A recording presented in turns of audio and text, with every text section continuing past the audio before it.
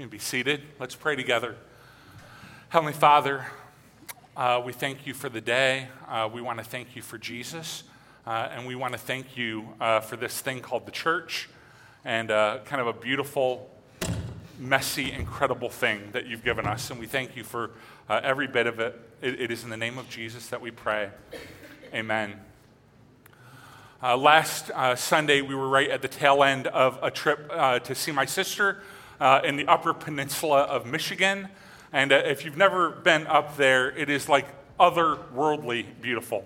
And you know, we saw some beautiful water on Lake Superior, and did some hiking and saw a waterfall and all of these beautiful things. But all the beautiful things that we saw isn't anywhere close to the most beautiful thing that we saw. I want to tell you this morning about the most beautiful thing I saw while I was up there. My sister is right now raising 6 children. She's got 2 biological children. One of those is a special needs little boy, Adam.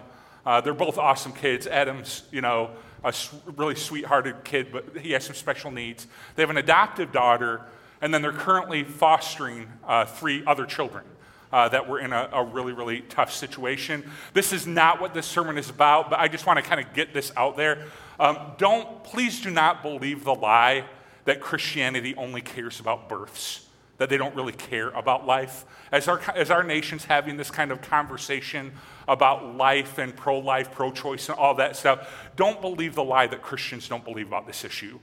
Because my sister and her husband were sitting in church, and they were convicted that they should step into this arena, and they've adopted and they fostered. And you may not know this, but if you're in the adoptive kind of fostering world, Christians are 4 times more likely to adopt or foster than any other subgroup in the United States.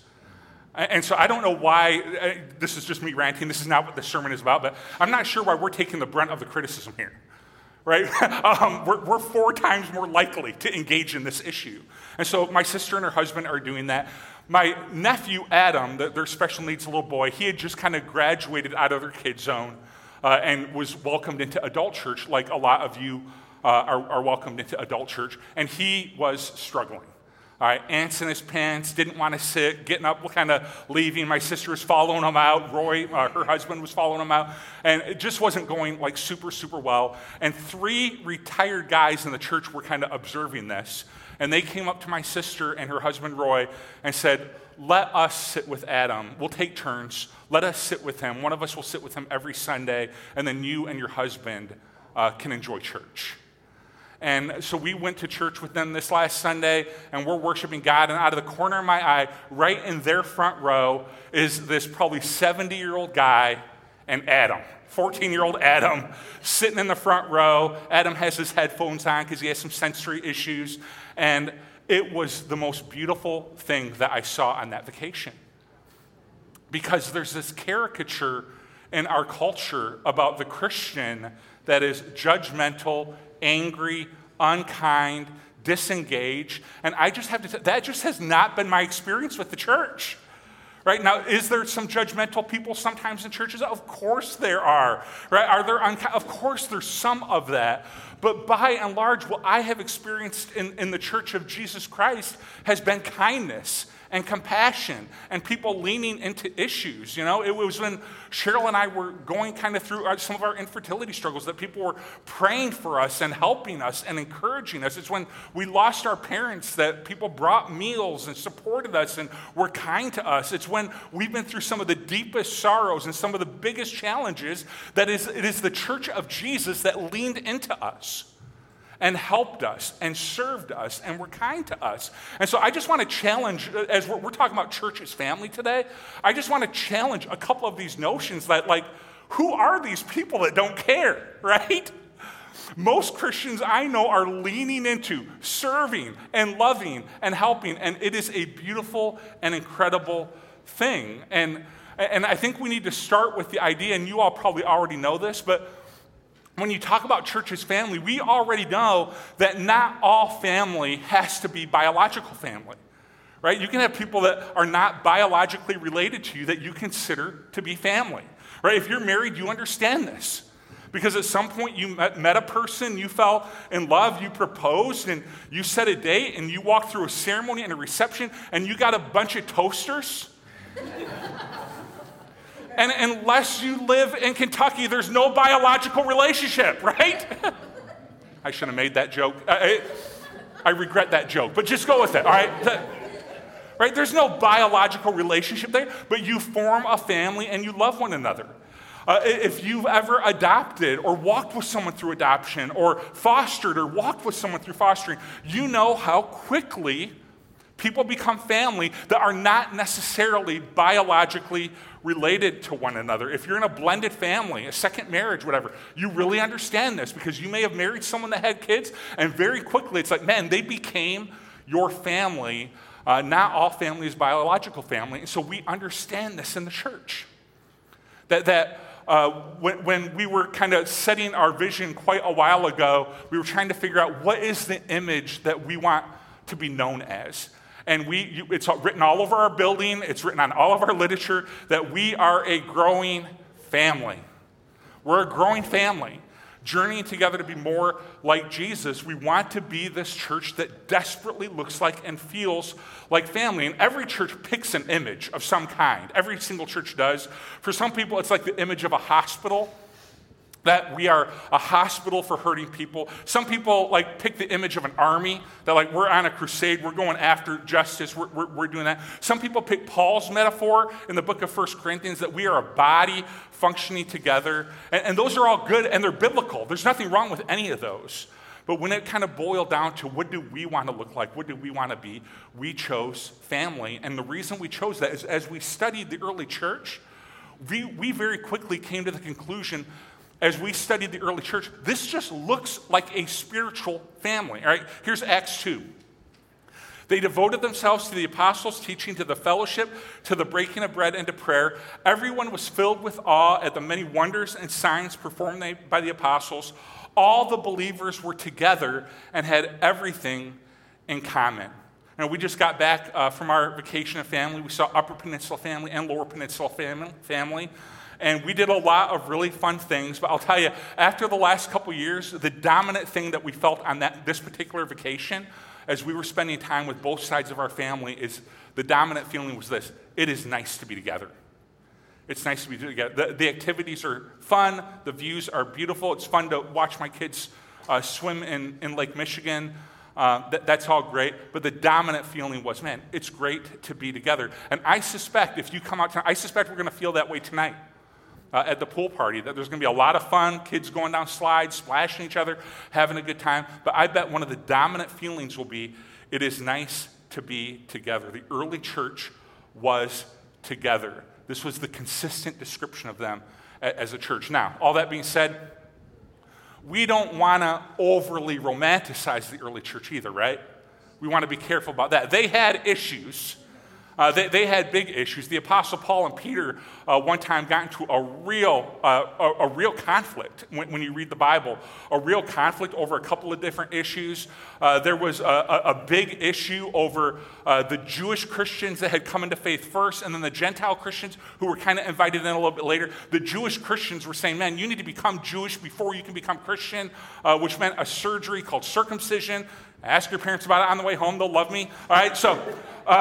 right? And so that discussion was kind of unfolding about what do you really need to do to become a Christian. And it became such a serious issue that the Apostle Paul and the other apostles were like, hey, we need to have a family meeting. We need to have a family meeting about this. And they did. They had a family meeting. And at the end of the family meeting, they said, listen, here's our conclusion. We shouldn't make it hard for people that want to come to faith in Jesus. And requiring surgery of them certainly is a criteria for making it hard to do that. And so they said, we want people to come into the family by and through grace, right? And so we don't want to overly romanticize the early church. They had conflict. They had difficulties. They had disagreement. And your family's the same way. Some of you might have a summer gathering of some kind over the course of this summer yet. And as you're preparing, you may say, hey, listen, all right, when so-and-so gets here, whoever it is, when so-and-so gets here, we're done talking politics. I don't want to hear about President Trump. I don't want to hear about President Biden. I don't want, for the love of all, do not bring up Hillary Clinton, right? Politics is off limits when so-and-so gets here. Or you might say, man, when so-and-so gets here, we're done talking sports, right? No who's the greatest of all time, no more Bulls, no more Illini. We're done talking sports. It just goes south. We're not talking about money. When so-and-so gets here, we're done talking about money. And the truth is, family isn't always easy, and it's not always perfect. We have disagreement. We see things a different way. But family is a place where those obstacles and perspectives and disagreements are overcome for the good of the family.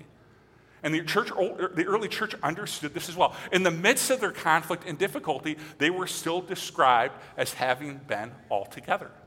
Like, we're not going to let these obstacles stop us. And you see this imagery throughout the New Testament. Paul especially loves it. In Ephesians 2:18, he says, consequently, you are no longer foreigners and strangers, but fellow citizens with God's people and also members of his household. In Galatians, he says, as we have opportunity, let us do good to everyone, especially those who are of the household of faith.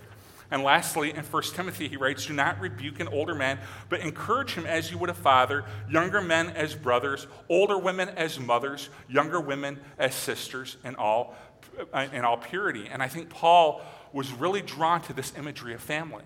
Like, I wonder why. And the more I thought about it, it was like, Paul, before he became a Christian, Paul persecuted the early church. He was imprisoning, killing, really hurt a lot of people, and that was kind of his job. It was his role in Judaism to do that. And so he was persecuting the early church. And at one point on the road to Damascus, Jesus shone a bright light in his face, blinded him, and said, we're going to have a talk, all right? Why are you persecuting me? And they had a conversation about that, and he ended up becoming a Christian. And I think what we forget about Paul sometimes is think about everything Paul lost when he gave his life to Christ. The career, over. Right? Career's over. All right? Some of the family relationships he had, over. A lot of the friendships that he had, over. Paul lost a lot, but he said what he gained was Christ. And what he gained was a church family. And so I think this imagery of family was really, really important to him. And I think that he really received this. As he studied Jesus' life, I think he saw this in Jesus. If you have your Bibles, you can open them to John 17. That's where we'll be the rest of the time. That they got this family imagery, first of all, from Jesus' example, that when Jesus began his earthly ministry, it would last about 3 years. He did something really interesting. He invited these 12 guys to follow him and be with him over the course of those 3 years. And as you study those 3 years, Jesus and his disciples ended up loving each other, kind of like family. As a matter of fact, at one point in his ministry, Jesus prays for these 12 apostles, and here's what he says. He says, when I was with them, talking about the apostles, I protected them and kept them safe by the name that you gave me. Sounds like a family, doesn't it? And as you read the story of Jesus, you see him correcting these disciples. You see him joking with them. You see him spending time with them. And as you read it, it's like, man, Jesus really viewed these guys as his family. And there's two scenes in particular that I think really, really would kind of point to this. One is when Jesus says, they're at the Last Supper, and Jesus says, man, all of you are going to fall away on account of me. And Peter gets very belligerent and says, if everybody at this table falls away, I'll never fall away. Peter was the one, by the way, that everyone was like, hey, when Peter arrives, we're done with sports. All right? He was that guy. He's like, when Peter gets here, no more politics. All right? That Peter was that guy. He said, hey, if all these knuckleheads fall away, I'll never fall away. And it's this kind of tender scene where he's like, I would never betray my family, Jesus. Peter feels that way. And then you have this very, very tender scene as well of from the cross, Jesus turns to what we now know is kind of his best friend, John, amongst the disciples. He and John were the closest. And he essentially asked John to take care of his mother after he dies. And these were his family. And I think that after the resurrection and after Jesus ascended, as these guys were establishing the early church by the power of the Holy Spirit, I think they just naturally set up things the way that had been an example to them. They set up the church like family. And church is supposed to be a really good family. And listen, I know this imagery doesn't work for everyone because some of you did not grow up in a good family. but I want you to really listen to the words carefully, that church is supposed to be like a really good family. I remember 16 years ago, we had the just undeniable call that God was calling us to Decatur, Illinois. I could tell you that whole story, but that part of it doesn't really matter. We just knew God was calling us here. And we were at our last church on the last Sunday, and they brought me up to the stage. Said, hey, this is Steve's kind of last Sunday. Everyone say goodbye. And then I went on the front row and was next to Cheryl, and I started into what could only be described as an ugly cry. That's what I call it, all right? It wasn't like sniffles, a few tears coming down. I was like, yeah. You're like, is he like okay? It was an ugly cry because I wasn't just leaving a job. Now, we knew God had called us to do this, but I wasn't just leaving a job. I was leaving family. Church is in its sweet spot when it acts like family. Anytime we love like a good family should love, we're in our sweet spot. When we serve, when we offer advice, even when we rebuke, which we do sometimes. Anytime we're doing these things that the early church did and that Jesus taught us, we are acting like a good family acts. Jesus didn't just pray for his nuclear 12 apostles. He prayed for us as well, and here's what he prayed. My prayer is not for them alone, the 12. I also pray for those who will believe in me through their message. So he's praying for you. He's praying for me. He's praying for us. That all of them may be one, Father, just as you are in me and I am in you. May they also be in us so that the world may believe that you have sent me. I have given them the glory that you gave me, that they may be one as we are one. I in them and you in me, so that they may be brought to complete unity, that the world will know that you have sent me and have loved them, even as you have loved me. Father, I want those you have given me to be with me where I am and to see my glory, the glory you have given me because you loved me before the creation of the world. Righteous Father, though the world does not know you, I know you, and they know that you have sent me. I have made you known to them and will continue to make myself known in order that the love you have for me may be in them and that I myself may be in them. Here's Jesus' prayer for the church that would come after the apostles. He said, I pray that they would be one, unified, like a good family, just like us. It's interesting that when God was trying to get us to understand his character a little bit, and he's like, man, what image could I give my people that they would kind of understand who I am? He came up with the imagery of a father. He said, just call me Father God. It's the imagery of a really good father, because I'm going to give you commands, God said, just like a good father does. I remember when I was really young, I grew up out in the country. As a matter of fact, a couple years ago, we were in town for my dad's funeral, and I said, I want to kind of drive my kids by where I grew up. And so we're driving out, and all of a sudden, Lila in the back is like, where are we going? Right? Because it is out there. Right? I grew up in the country. I don't know what she thought I was doing. She's like, we must be lost. Or no, this is where I grew up. And our house sat on the back end of a hill. And people would come racing over that hill like crazy. I mean, in a scary, scary way. So my dad had this, not a ton of rules, but one of them was you never, ever cross the road without permission. And I was out there with my friends. We were kicking the ball, and the ball went across the road. And without even thinking, I went across to retrieve that ball. And all of a sudden, I heard the sound that would still send shudders down my spine, the sound of a screen door slamming. And I was like, what? And my dad is there, red-faced, angry. And he's like, Stephen Douglas Higgs, which was a sure sign I was in trouble. Stephen Douglas Higgs, get back over here. And I got in so much trouble because I disobeyed my father's commands. So he says, I'm going to give you commands like a good father does. I'm going to discipline you when you break those commands like a good father does. The New Testament talks about that. I'm going to be present with you. It's not all commands and discipline. I'm going to be present with you like a good father is present. I'm going to protect you like a good father protects. We could go on and on about why God chose this image of father. But again, I know this is a complicated image for some people because you didn't have a good father. that you didn't have a good father. But God still wants us to drill into this a little bit and says, what would a good father look like? You might say, I didn't have a good father, but what would a good father look like?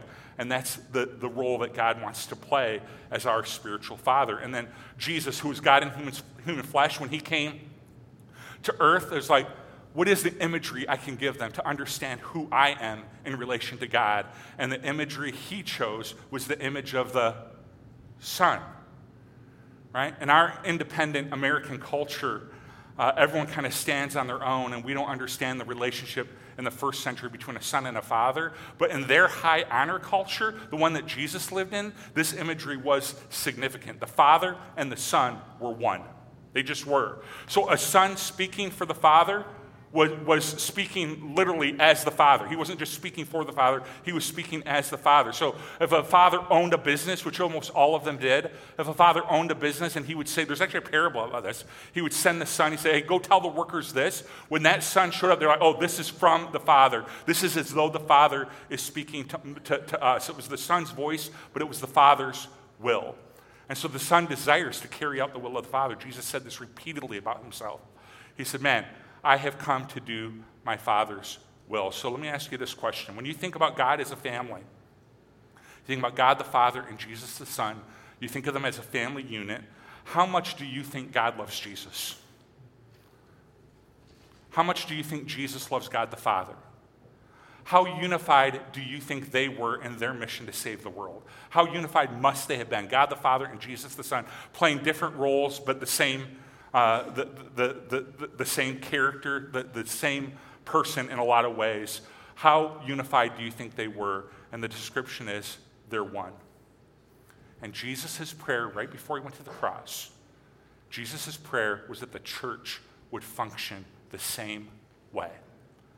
That we would be one. One. We would be one, and we would be family. And he makes this really interesting statement. He says, if the church can pull this off, if they can be one, Father, as I am in you and you are in me, if they can be one, he makes this really bold claim. He says, the world will believe. The world will believe if the church can pull this off. And I don't know about you, but I think we are living in a day where that is so true. When you examine the state of relationships in the United States right now, we are perhaps, I don't know that I would go this far, but we are perhaps more divided than we have ever been. Here's what I do know. We're more divided than we've been in my lifetime. There's a political divide that we try to destroy those that are different than us.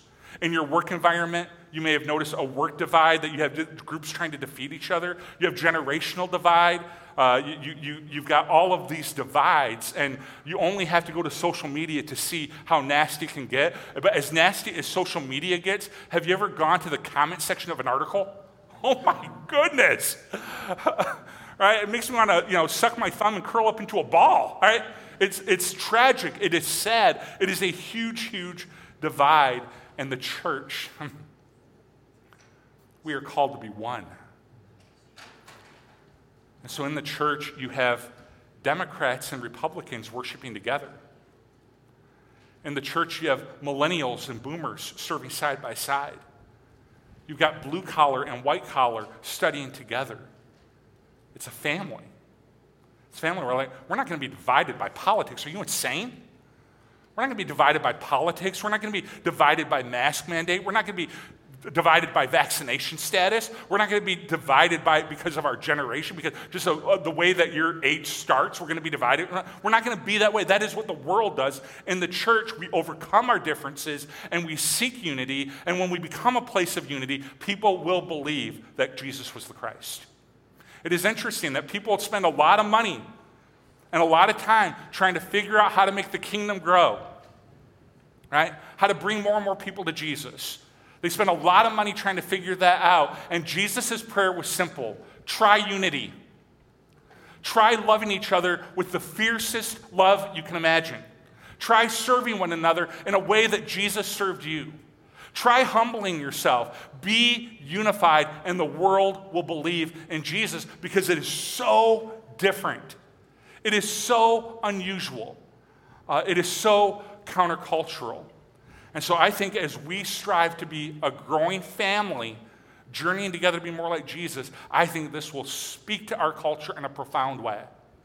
It's one of the reasons we set up the summer the way that we did, is that we're like, man, we could do a lot of things this summer. You know what I kind of wanted to do this summer? Let's play together. Right? There's so much strife and so much anger in our world. Let's be known for at least this summer as the people that play together. And so tonight, there's not like a big worship service planned or anything. Tonight is fun. Tonight's fun. We're going to enjoy one another like a family enjoys one another. We're going to run and play and laugh because I think this is a testimony to our broken world that finds themselves yelling at each other and angry with one another. To see a group of people that like, man, I know that guy's a Democrat, I know that guy's a Republican, and they're just hanging out together, laughing, eating, enjoying one another. It is an incredible testimony. There's an interesting description I read one time about the relationship cycle. And it says, this book said that when you first meet someone, you engage in a period of celebration about the shared interests that you have. So he says, wow, you're an Illini fan? Oh my goodness, I'm an Illini fan. Right? You like hunting? I like hunting. You're a reader? I'm a reader. You like movies? I like movies. And at the very beginning of a relationship, there's this period of celebration over your shared interests. And then there's a crisis point that comes to the relationship when you first discover the differences. And what happens is like, wait. You voted for who? Right? Wait, you voted for who? You like what kind of music? How can you like that kind of music? Wait. You like cats? What? Right? And there's this crisis moment where all of a sudden you realize the differences. But learning to work through those differences and learning to lean into them and learning to love through them anyway is when true love starts. This book made the argument that you haven't even really experienced true love until you've had one of those crisis points at least. Right? Before it's just we're celebrating what we like. Right? It's like, oh, you like movies? I like movies. Let's go to movies together. You like that concert? Let's just, and that's the beginning of a relationship, and it's good and healthy. But it's when it's like, whoa. What did you say your position was on vaccination? What did you say your position was on that? What did you say your position was on? Whoa. And it's learning to love in the middle of that true love kicks in. And this is the church's specialty, I think. Because it always blows me away whenever I'm talking to someone and they're like, oh, everybody at your church is a part of this political party. They're all Republican or they're all Democrats. Like, you're not talking to the people I'm talking to, right? Because my people are all over the map on politics. I know that is true. And I can tell because of how uneasy you get when you think I'm going down a certain path, right? Like, oh, I'm pulling out my phone now. I'm going to send an email right in this moment, right? Yeah. We're all different. We come from different backgrounds. We enjoy different things. And it is not running away from it that makes us the church. It's empowered by grace, leaning into it. And saying, man, we have a lot in common. Politics isn't one of them. Or we have a lot in common. Music isn't one. We have a lot in common. Books aren't one of them. But I'm still going to love you and serve you and show you grace. And I'll let you know I think you're wrong. But I'm going to love you. I'm going to love you no matter what. Can we talk about the cat issue, right? I'm going to love you despite, all right? So as Jesus finishes up this prayer, I want to close the sermon by talking about these two things. That if we're going to be the church I just described, the church that is a family and an example to the community and all of those things, Jesus says we're going to need these two things. And first on the screen for you is we are going to need an overwhelming amount of love. Here's what Jesus says in verse 26. I have made you known to them and will continue to make you known in order that the love you have for me may be in them. Paul defines this even more in 1 Corinthians 13 when he says love is patient, love is kind. It does not envy, it does not boast, it is not proud, it does not dishonor others, it is not self-seeking, it is not easily angered, it keeps no record of wrongs. Love does not delight in evil but rejoices in the truth. It always protects, always trusts, always hopes, always perseveres. And Northwest, if we're going to be the family God created us to be, this is the type of love that we're going to need. It's patience. It's a patient love because people will disappoint you. It's a persevering love because there are going to be times where you want to give up. It's a serving love because at times you're going to want to be self-seeking.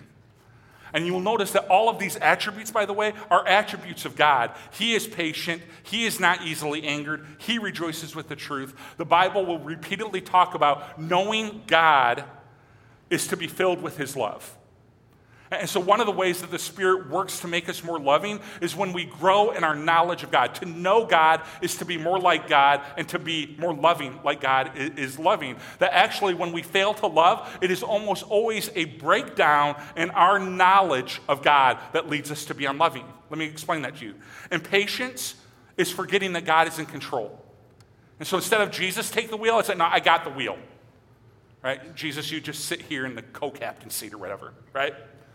Impatience is forgetting that God is in control. Keeping a record of wrongs is forgetting that God is a God of grace. Envy is forgetting that God is a God of blessing. Anger is forgetting that God is a God of justice and he will take care of things. And so Jesus prays that we would know God. He says, my prayer is that they would know you, Father. That they would know you, and by knowing you, they would love like you. So we're going to need an overwhelming amount of love. And second, we're going to need an understanding of Jesus' presence and power. He ends with this prayer, and that I myself may be in them. Jesus promises to be with us every step of the way, and this is so significant. Don't just zone out on this, because Jesus was so good at relationships and so good at loving others. He loved his disciples, he loved his family, he loved his critics, he loved his enemies. And to have his Spirit with us, empowering us and convicting us, is not insignificant. When we're on the wrong path, when we're refusing to love our critics or our enemies like Jesus loved his, when we're on the wrong path, it is great to have his Spirit with us. Think about trying to learn the piano, and imagine if you could go back in time and learn from Beethoven, or if you were learning to box and you could go back in time and learn from Muhammad Ali, or if you wanted to learn to golf and go back in time and learn from Tiger Woods. You get the point. And what we have is so much better than that. Jesus never just told the church, love each other. He said, I will invade your space, and I will help you and empower you and motivate you to love each other while he's with us. Why? It's hard. Now listen, like I said earlier, I want to dismiss the notion that it's always hard. I don't think that's true either. It's not always hard. There are lots of times where you're going to be encouraged by the church. There's a lot of times where you're going to be helped by the church. You're going to be loved well by the church. That you're going to receive friendship from the church. It's not always hard. That's also not true. That's a narrative that's out there that is untrue. That the church is just full of unrighteous, angry, bigoted, angry, that whole thing. It is not true. But sometimes it's hard to love. There are going to be times in this place and in this community, there'll be times that you will be hurt. There will be times that you are misunderstood. There will be times when you misunderstand others and they misunderstand you. There will be times where it's hard. And Jesus is here, and he wants us help. He wants to help us overcome. There will be these crisis moments that I talked about where it's like, man, I thought you were this, and it turns out we had a little fun with it, but there are these crisis moments in relation. Oh, this is going to be harder than I thought. And Jesus says, don't run away. Don't run away. Lean in and learn to love the way that Jesus loves, because the truth of the matter is, I had my first crisis point with Jesus decades ago, where he's like, whoa, wait, what are you doing? Why did you say that? Why did you do that? You like cats? What? No. All right, so there's these crisis moments with Jesus, and he leans in and loves and guides and rebukes and helps and empowers, and that's what he calls us to be as well. Let me pray for us. Heavenly Father, we thank you for Jesus. We thank you for his love and his grace. This is a topic and a message that is embedded pretty deep in me. Because I want us to be a healthy family. And by your grace, we are. I want to thank you for every person in this room that leans in and helps and guides and serves and loves. Those that have reached a crisis point and have not run away, but instead leaned in and said, man, I'm going to be like Jesus in this situation. I'm going to love you despite. Your cross teaches us to do this. Your grace teaches us to do this. Our love should be different because of you. And I pray that it would be. It is in the name of Jesus that we pray. Amen. We're going to receive communion together right now. And it's a celebration of his love and self-sacrifice and service and overcoming great odds to love us and love us well. And so the servers are going to pass those out here in just a minute. And you can take the 2 cups stacked on top of each other and just kind of think about his grace and think about his love. And then to transition from that is people that are different than me, people that think different than me, people that have a different perspective than me. I might think they're wrong, and that's okay. I might want to debate them a little bit, and that's okay. But how can I love them well, even when we disagree? And because that's what good family does. That's what healthy family does. And so I want us to transition to that thought as well, and you can just kind of think through God's grace and how it's impacted your life, and then I'll come back up, and we will receive it all together as a church family. His body given for you. His blood poured out. Jesus, may we serve the way that you served, show grace the way that you showed grace, love the way that you have loved us. May we be that growing family, journeying together to be more like your son, Jesus. May it be true. May it be so. It is in the name of Jesus that we pray. Amen. Hey, go ahead and stand up. We're going to close with one last song. Really glad that you're here for this is the church series, and we're going to continue it next Sunday. And see you out at 6 o'clock tonight for food, and 7 o'clock for doors open at Splash Cove. Should be a really, really good time. I'll see you tonight. God bless. Your name is power.